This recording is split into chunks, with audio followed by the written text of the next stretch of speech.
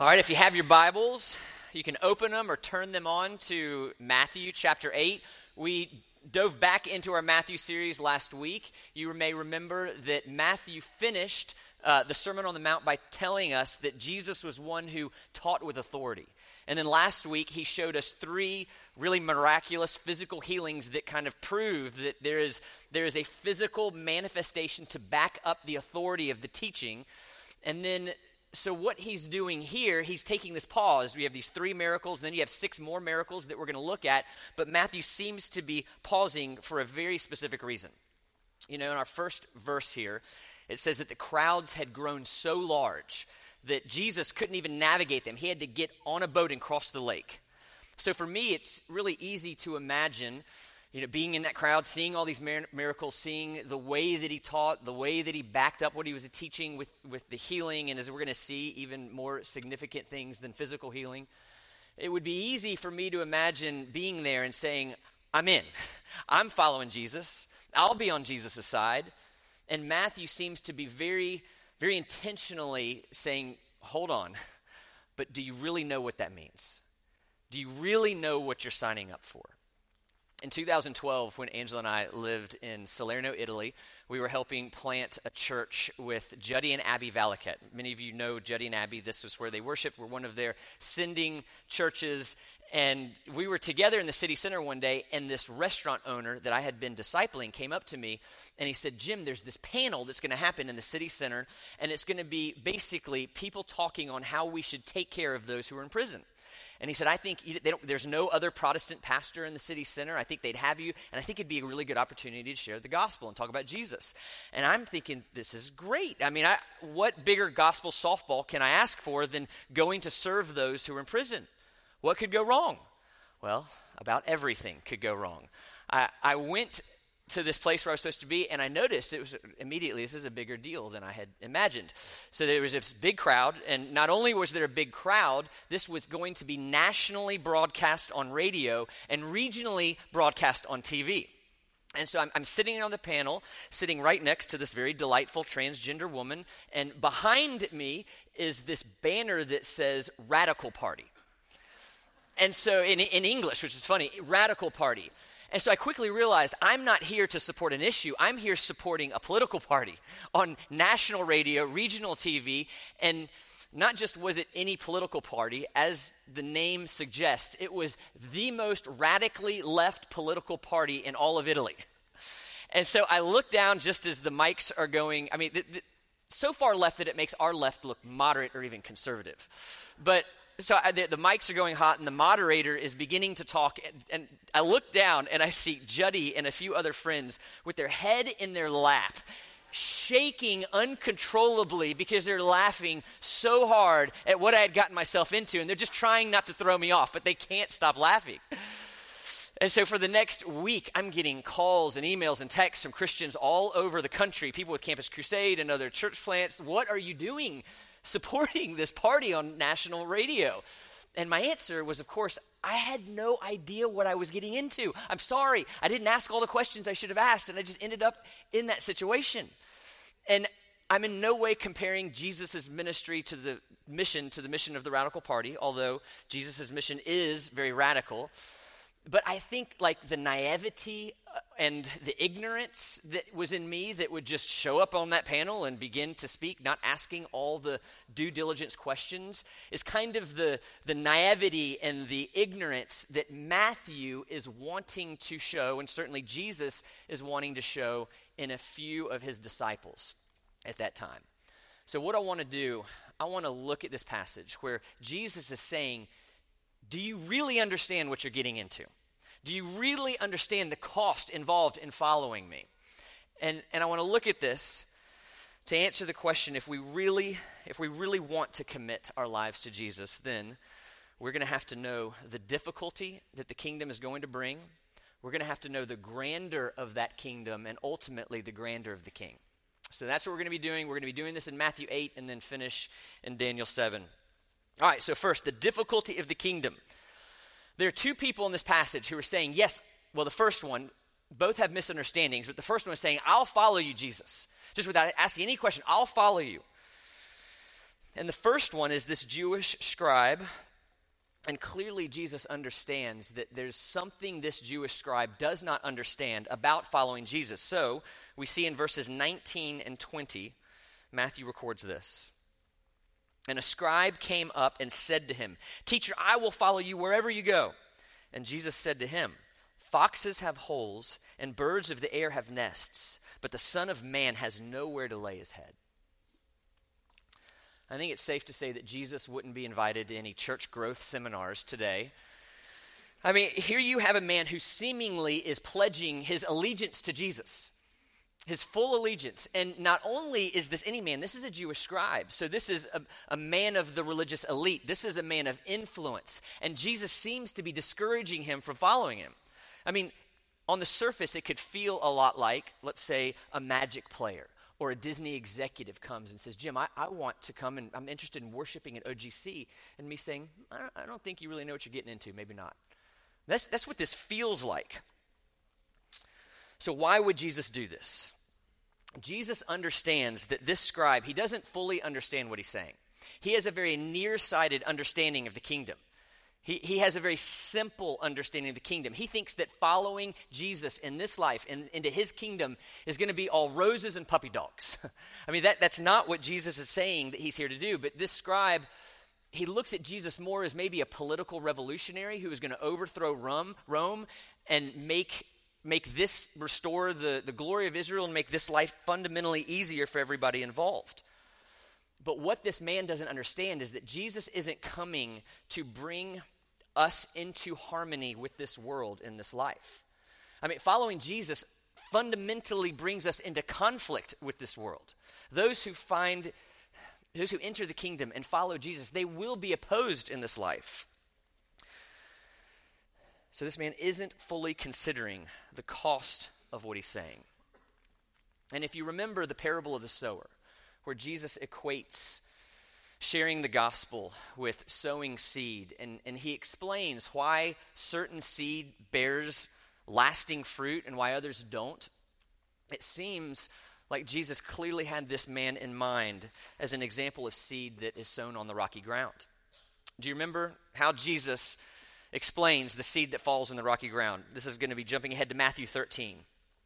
Jesus says, "As for what was sown on rocky ground, this is the one who hears the word and immediately receives it with joy." Sounds like this guy.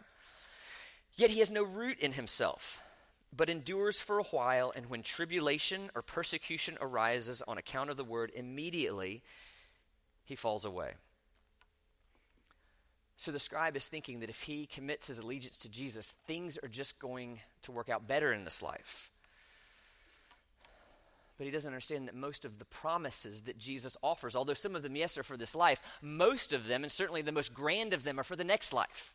And it's like Jesus is thinking here, trying to say, "Look at me, scribe, look at me. Yes, good things are happening, the kingdom is growing, people are being healed, but do you see the challenges that are being brought on me because of these choices? I don't have a home. I don't have a bed. There is no Holiday Inn Express on this journey. And by the way, do you know where this journey ends?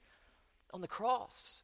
So if these choices mean this kind of difficulty in this life for Jesus Christ, why would anybody else think that their life is going to be any different?"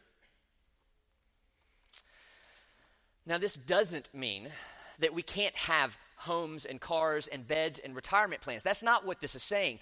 What Matthew is saying is that we need to be willing to give them up if that's what it means to follow Jesus faithfully in this life. Because we don't get to decide what following Jesus means. Only Jesus does. And so for some people, that will mean that it's gonna make out for a better life. But for other people, this will require their very life.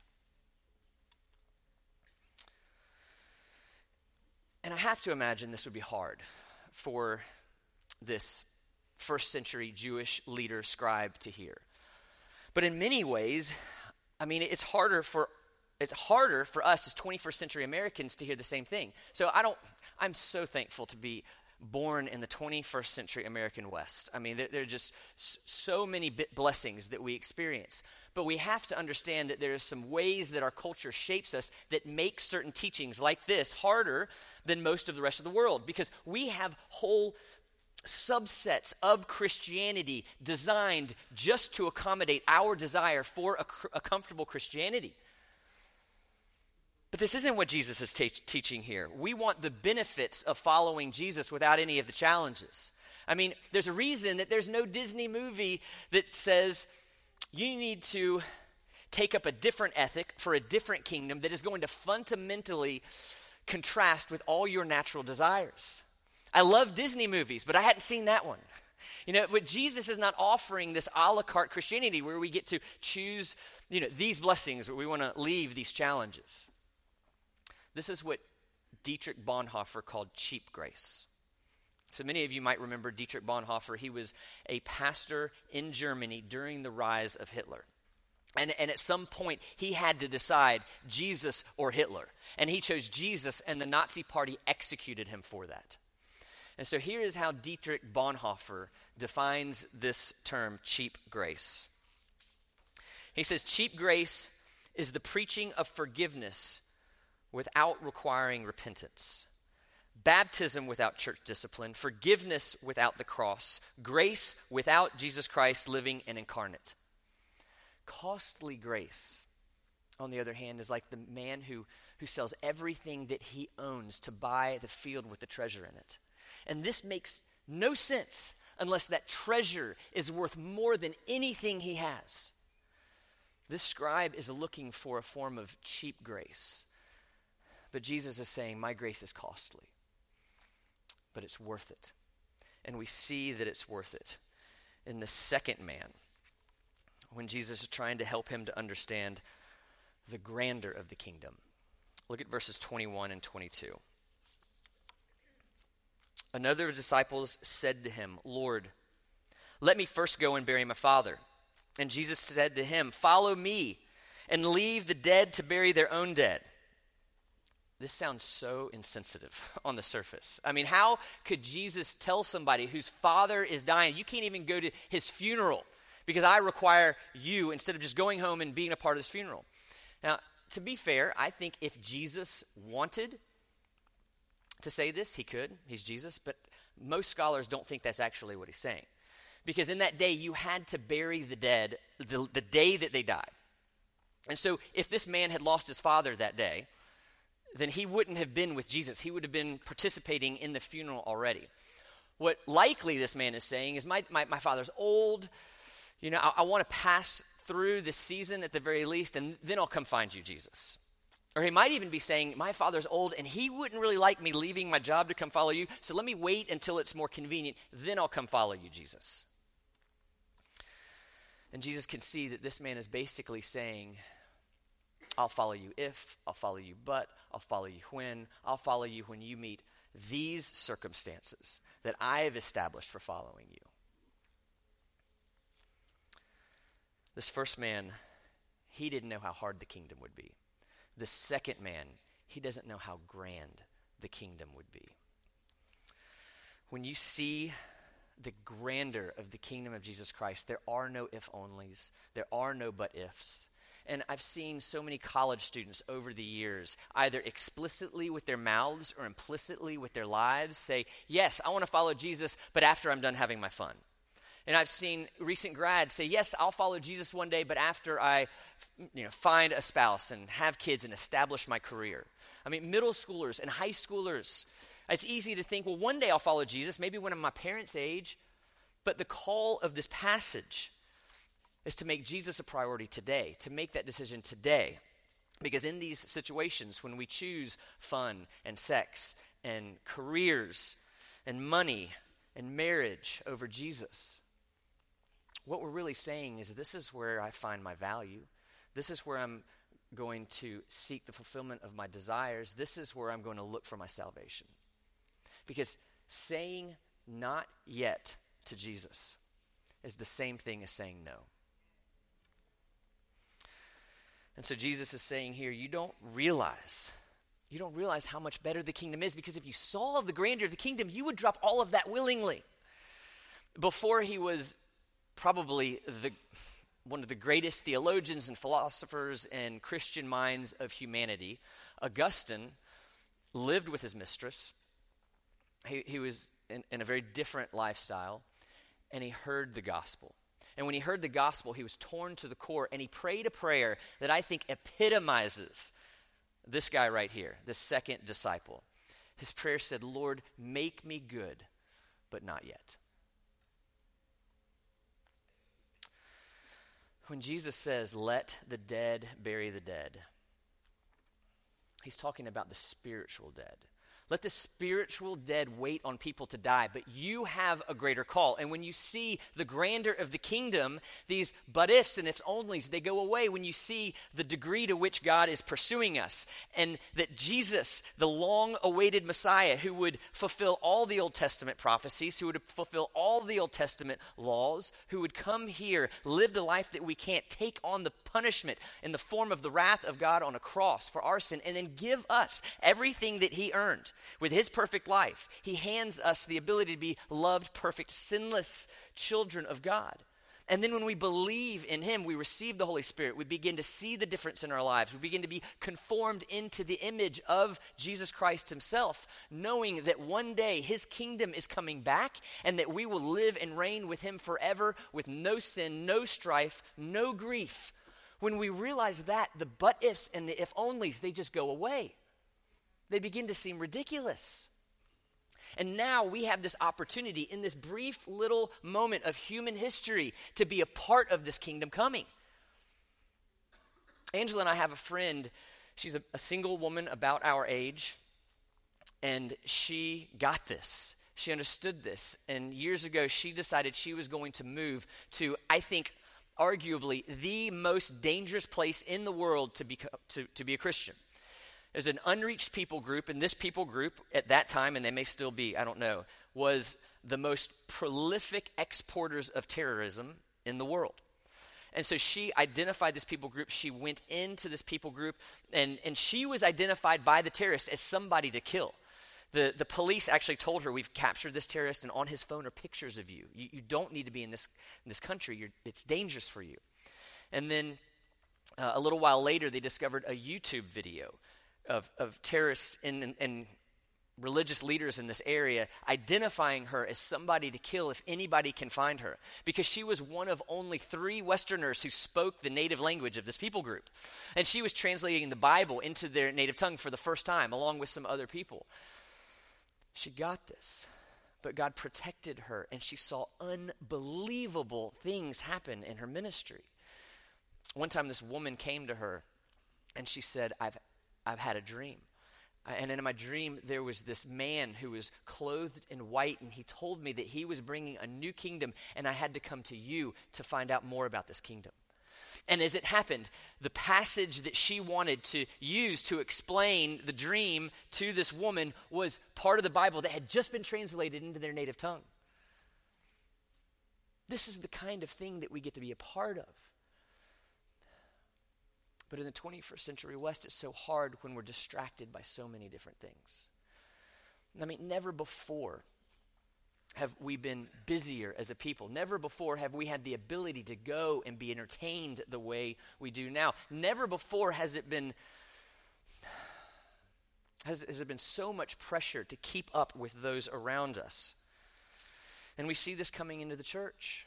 You know, the church thinks the way that we can overcome the distraction of the world is by being louder and fancier and funnier and flashier, not realizing that this is just one more big distraction from the thing that we need to understand and see the most, the grandeur of the kingdom of Jesus Christ.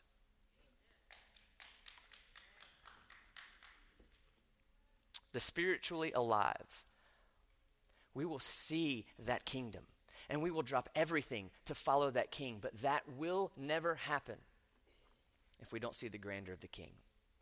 This is the last part. So something very interesting happens in verse 20 of our passage. If you know to look for it, Matthew uses for the first time in his gospel this phrase, Son of Man. Now, Son of Man is Jesus' favorite title to talk about himself. It's used 81 times in all the Gospels. 79 of the 81 times, Jesus is using it to describe himself. And Matthew is now using that hugely important term for the first time in his Gospel. So we need to pay attention and ask ourselves, what does it mean, this term, Son of Man, and why is Matthew using it now? So the term Son of Man, it comes from Daniel chapter 7 that Michelle read earlier. And I'll read it again, now that we have some context. I saw in the night visions, and behold, with the clouds of heaven, there came one like a son of man. And he came to the Ancient of Days and was presented before him. And to him was given dominion and glory and a kingdom, that all peoples, nations, and languages should serve him. His dominion is an everlasting dominion which shall not pass away, and his kingdom one that shall not be destroyed. So it's really interesting to me that of all the titles that Jesus could have chosen, he chose this one, but it makes a lot of sense if you know what Jesus is doing. So this title is important for two reasons. First, it clearly identifies Jesus as the one who has come to fulfill all these prophecies, who is the one to whom all glory and all dominion would be given forever. All peoples, all tribes, all tongues, all nations would bow to him. So it's super clear when Daniel sees this figure. He says it's one like a son of man. So a son of man means human in that day and age. But he's saying there's something more. There's something, he's human, but there's something more. So you have this human component and this divine component. So it's super clear that this term identifies Jesus as the Messiah who would come, but it's also vague enough that it could be missed. You know, because it just means, because the term Son of Man just meant human, it could have easily been missed by people and misunderstood that Jesus isn't just saying, they could think he's saying he's a Son of Man, when he's really saying he's the Son of Man from Daniel 7. So why would Jesus want to be vague in any way? Well, last week we saw Jesus heal the leper, and then what did he say? Don't go and tell anybody. So we learned the term last week, veiled disclosure. Jesus was disclosing who he was in a veiled way because he knew that when the full knowledge of his claim, not only to be the Messiah, but God himself was revealed, he would be killed, which he was. But the time had not yet come for that. So Jesus wanted a term that clearly described who he was, but would give him the time on this earth to fulfill what he was here to do. And this is a term that should not, and likely was not, missed on the scribe. And even those who were really familiar with the term, who understood what Jesus is claiming here, it was still confusing to them. So there's one crowd that Jesus is talking to. They understand he's claiming to be the Son of Man. And then he tells them that he will die by being lifted up on a cross. And so this is how John records the crowd in their confusion. They say, "We have heard from the law that the Christ remains forever. How can you say that the Son of Man must be lifted up? Who is the Son of Man?" So here they're saying, we know about the Son of Man, but we know that he will remain forever. But you're saying that you're going to die. How does this match? How are you the Son of Man? And what they don't realize, it is the death and subsequent resurrection of Jesus Christ that inaugurates this kingdom, that makes all of this possible. So they see following Jesus as simple as switching political affiliations. One man wants to do it, one man doesn't, but it's so much more because he's bringing a whole new kingdom. And then when Jesus stood before the council, before his execution, the high priest looked at him and asked him this: "I adjure you by the living God, tell us if you are the Christ, the Son of God." Jesus said to him, "You have said so. But I tell you, from now on, you will see" who? "The Son of Man seated at the right hand of power and coming on the clouds of heaven." So death doesn't finish the Son of Man. Death brings the Son of Man where he rightfully deserves to be, at the right hand of the Father. So Jesus is saying he is the King of Kings, the Lord of Lords, the Son of Man, the long-awaited Messiah. He is the person that God promised to Abraham. He said, through you, one day, all people, all nations will be blessed. He is the person that Daniel saw in Daniel chapter 7, receiving this glory, being sent out to pursue his people. There's this continuity all the way from Genesis to Revelation of Son of Man, and Jesus is this person. So what was promised to Abraham is being seen now in Jesus. And Jesus is calling us to follow him into this new kingdom that he is inaugurating. So how do we do that? How do we enter this kingdom? By making Jesus our King. And to follow Jesus into a new kingdom, it requires moving beyond some sort of boundary. You have to leave the old kingdom and walk into the new kingdom. So if we thought about it in terms of going from here into Canada, all right, that would take a lot of time and resources, but we are not in Canada until we have crossed that border. So when we're in Orlando and we haven't even left, we are 100% outside of Canada, right? But then the moment that we get just feet away from the border, even though we're so close, we are still 100% outside of Canada.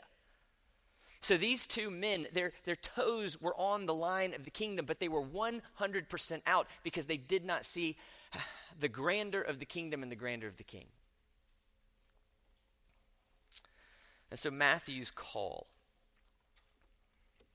is to know the kingdom that we are called into, that we would weigh the cost.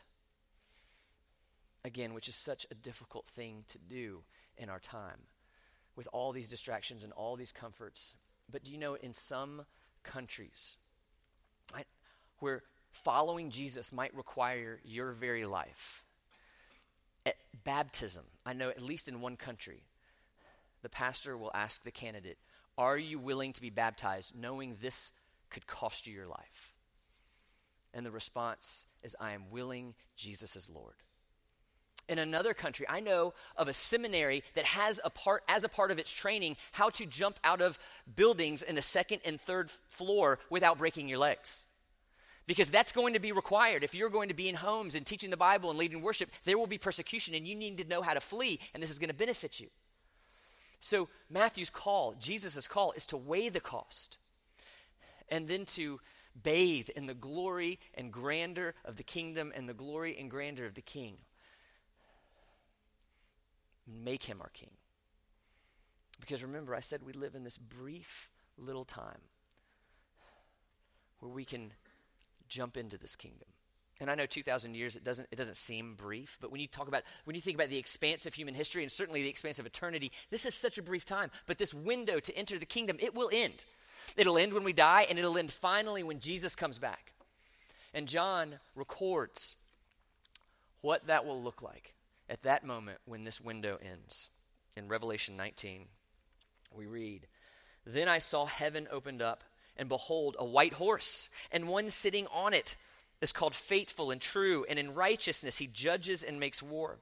His eyes are like a flame of fire, and on his head are many diadems. And he has a name written that no one knows but himself. He is clothed in a robe dripped in blood, and the name by which he is called is the Word of God. And the armies of heaven, arrayed in fine linen, white and pure, were following him on white horses. From his mouth comes a sharp sword with which to strike down the nations. And he will rule them with a rod of iron. He will tread the winepress of fury on the wrath of the God Almighty. On his robe and on his thigh he has a name written, King of Kings and Lord of Lords. So the primary implication of this passage is to see Jesus as king and make him such in our hearts. But there's a secondary implication for all of us who have already done it, because Luke actually, he finishes the same story with a slightly different twist. This is how Luke finishes this story. Luke says, no one who puts his hand to the plow and looks back is fit for the kingdom of God. Now, I think it's a safe bet that hardly any of you have ever plowed something in your life. And I think it's a really safe bet that no one's ever done it with an oxen before. All right, so as I understand it, because I've never plowed with an oxen, it's very important as you go that you look forward and back as you go so that your lines can be straight. If you only look backwards, that will be disastrous. You'll not have any kind of field to plant anything. You have to look forward and backwards. And that's what Luke is saying. Once we're in the kingdom, we need to stay focused. We need to look forward at the promise of the coming of Jesus Christ to establish his kingdom here, but we need to look back at the blessing of all that he's done in his life, death, and resurrection to guarantee that promise. We aren't to look back at the old kingdom. We aren't to look back at our old life. We're to look back at the finished work of Jesus Christ.